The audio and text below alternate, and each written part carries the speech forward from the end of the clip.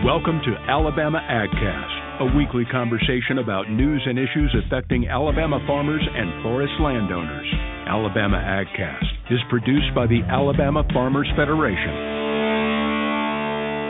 Hey everybody, welcome back to another episode of the Alabama AgCast. This is William Green, Wildlife Division Director of the Alabama Farmers Federation, and today I am joined in studio by Mr. Mitt Walker, our National Affairs Director. Mitt, good to have you in. Thank you, William. Good to be with you. Yeah. So today we're going to be talking about something that we usually hear a lot of throughout the year. But right now, when folks are harvesting corn and cotton and peanuts, we're starting to hear a lot more, complaints as people are in the field and seeing what's going on. Today we're going to talk about wild pigs.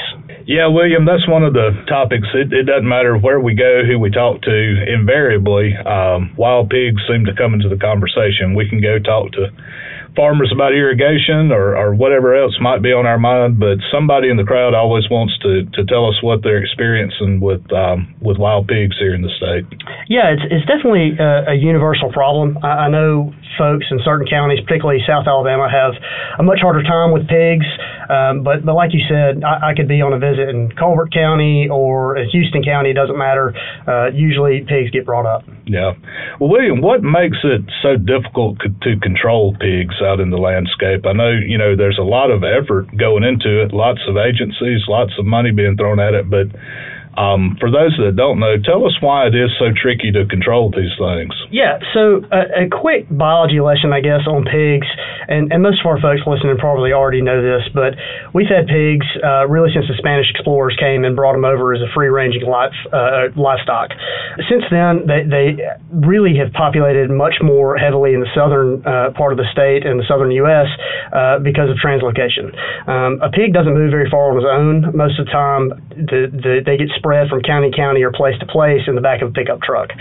With the rise in popularity of hunting pigs, so has brought more pigs to the landscape. Now they are prolific breeders. You'll see stats from all over the place of 4 to 8 in a litter, sometimes as many as 12. Usually it's about 6, and they can have 2 litters a year. You compound that with they eat everything they can put their mouth around, and you really get a habitat generalist that puts a lot of different bodies on the landscape.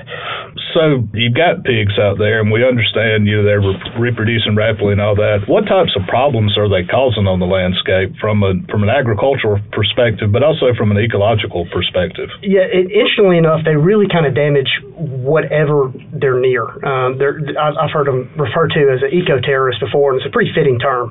Whether it's row crops, they have documented damage of going down rows during planting and taking care of the seed that's being put in the ground, or coming through when cotton or corn is trying to grow. They have documented them going down long leaf plantations and ripping up seedlings, which will really hurt your feelings if you waited for 3 years for them to get out of that grass stage and they come up and rip those up. But in addition to that, there's all kind of disease concerns with brucellosis, swine fever, pseudorabies, plus surface damages like anything to your roads or your pasture.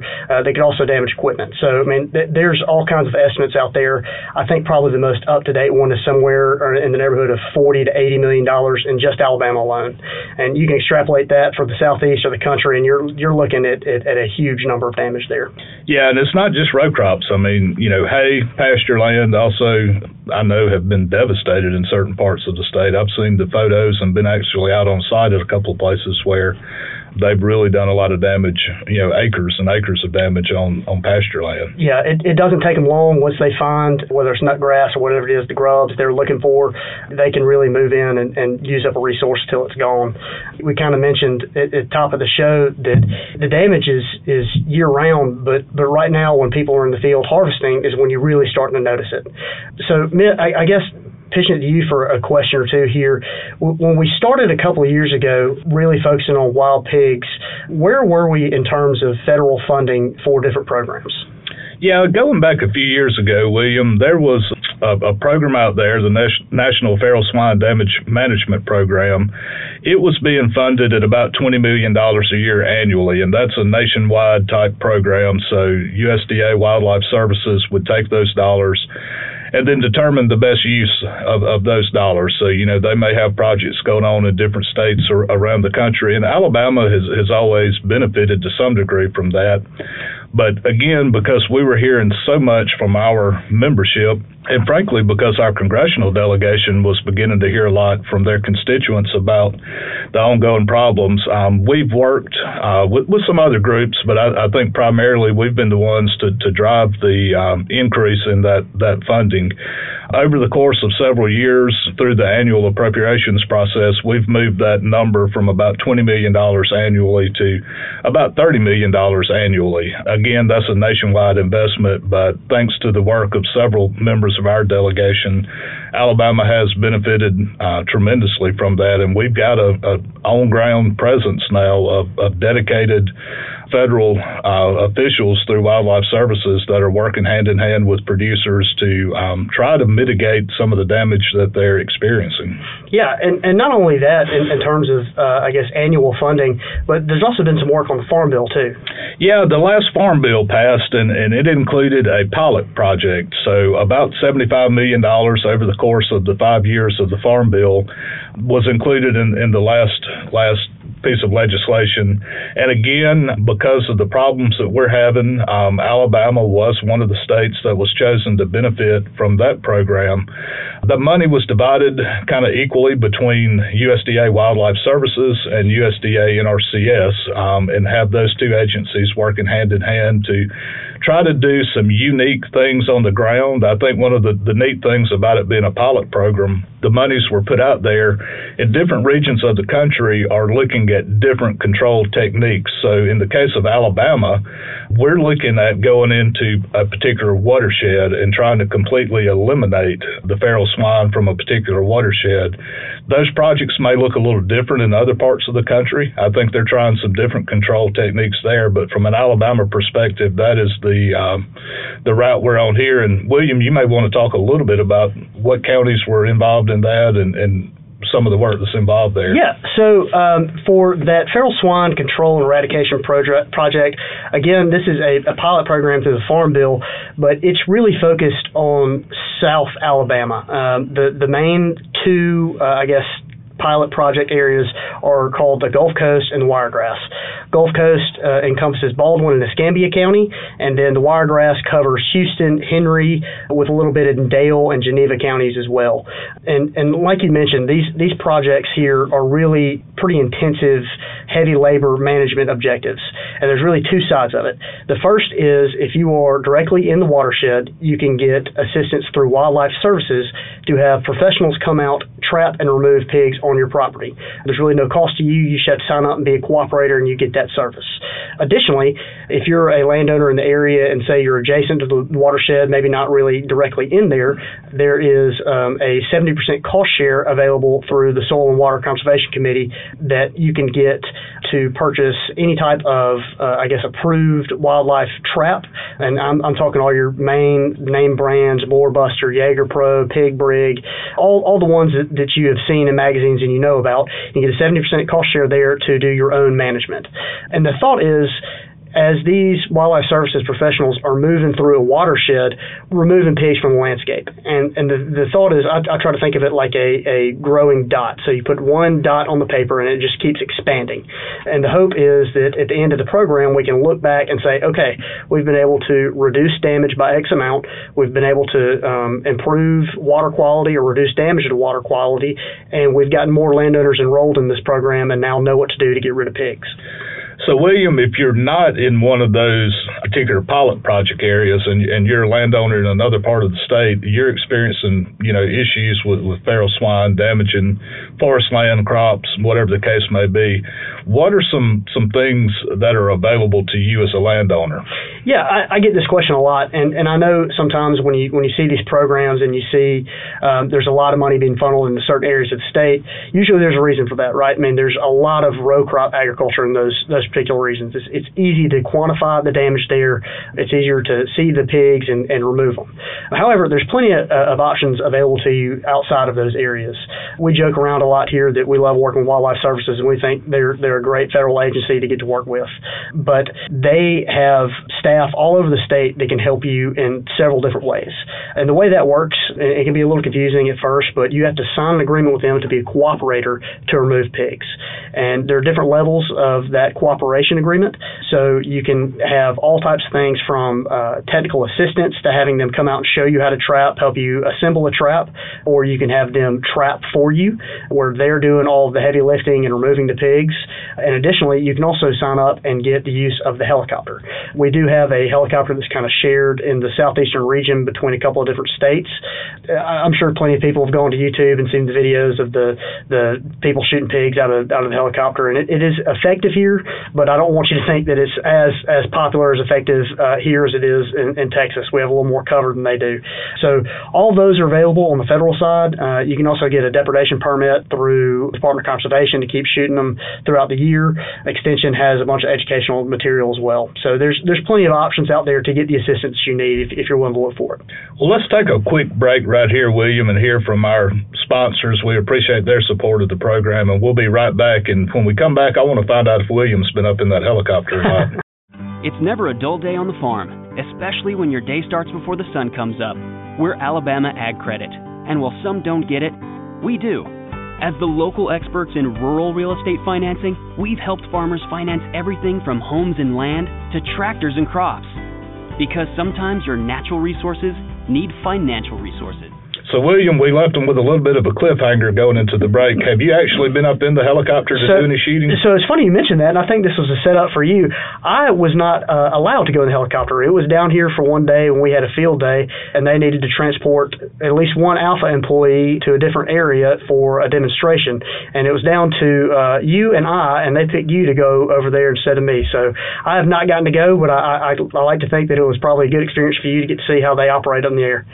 First time I've been in a helicopter, don't want to go back anytime soon, but I do find it interesting to see that is just one of the tools in the toolbox, so to speak. That's one of the things we talk about here a lot is, you know, in terms of controlling the pigs, there are a variety of techniques, and there's really no silver bullet out there.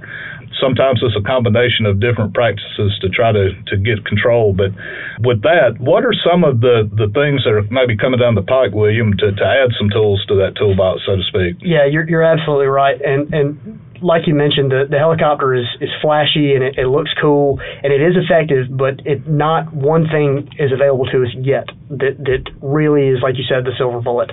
Before I tell you what's coming up, I did want to mention that right now, to the best of our ability, the best way to get rid of pigs is whole sounder removal. That's trapping the whole group at once, removing them, and then kind of baiting it again and see if you can catch anything else. So that being said, looking into the future and into the crystal ball a little bit here, a lot of you have probably heard of the sodium nitrite toxicant that's being developed by USDA Wildlife Services. This is a product that will, euthanize the pigs pretty close to a bait station. They are just wrapped up their second round of field tests here in Alabama in August. Pretty excited that they chose Alabama and Texas as the two test sites.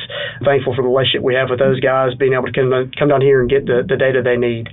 I can tell you without giving too much away that it was very effective down here, but they are taking it back to Colorado to do a few more tweaks to the formulation, getting the report ready and sending it to EPA. We expect that still to be probably 2 years at the earliest away. EPA has a pretty long approval process.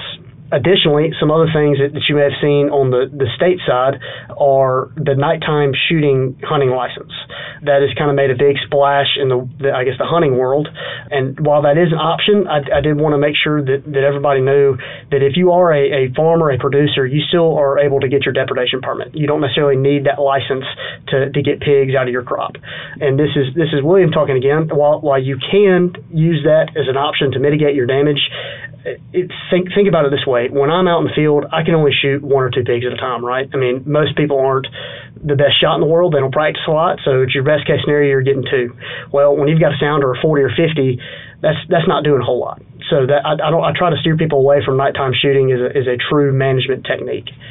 I guess last thing I'll mention, Mitt, there's been a lot of talk over the years about some contraceptives and other toxicants, and those are still being developed, but from what we're hearing here in the home office, they're just not quite ready yet.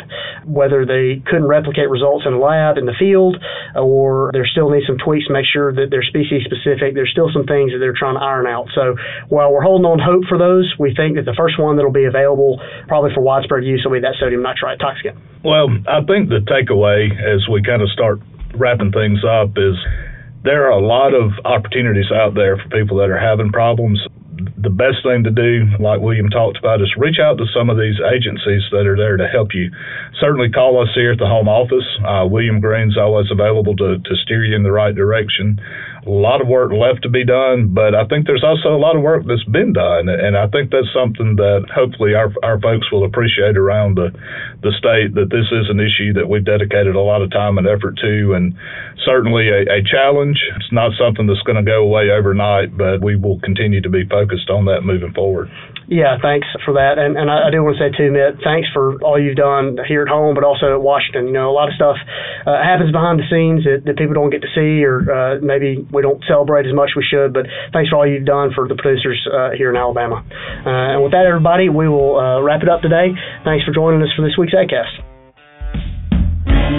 And now, your weekly AgCast wrap-up.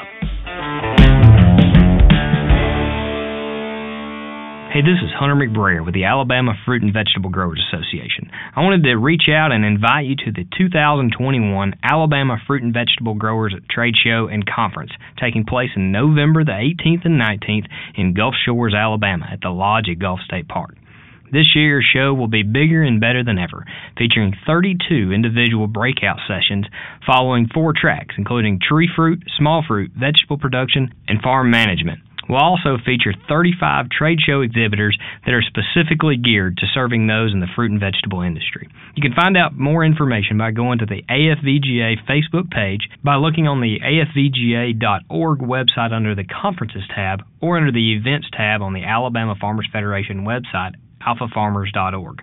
We look forward to seeing all of you there November 18th and 19th in beautiful Gulf Shores, Alabama. Remember, registration closes October the 4th. Alabama AgCast is sponsored by our friends at Alabama Ag Credit. Give them a call for all your farm and land financing needs. For more information about today's conversation, check out the show notes or visit alphafarmers.org/AgCast. Be sure to follow Alabama Farmers Federation on Facebook, Twitter, and Instagram. Tune in next week for another timely conversation from Alabama AgCast.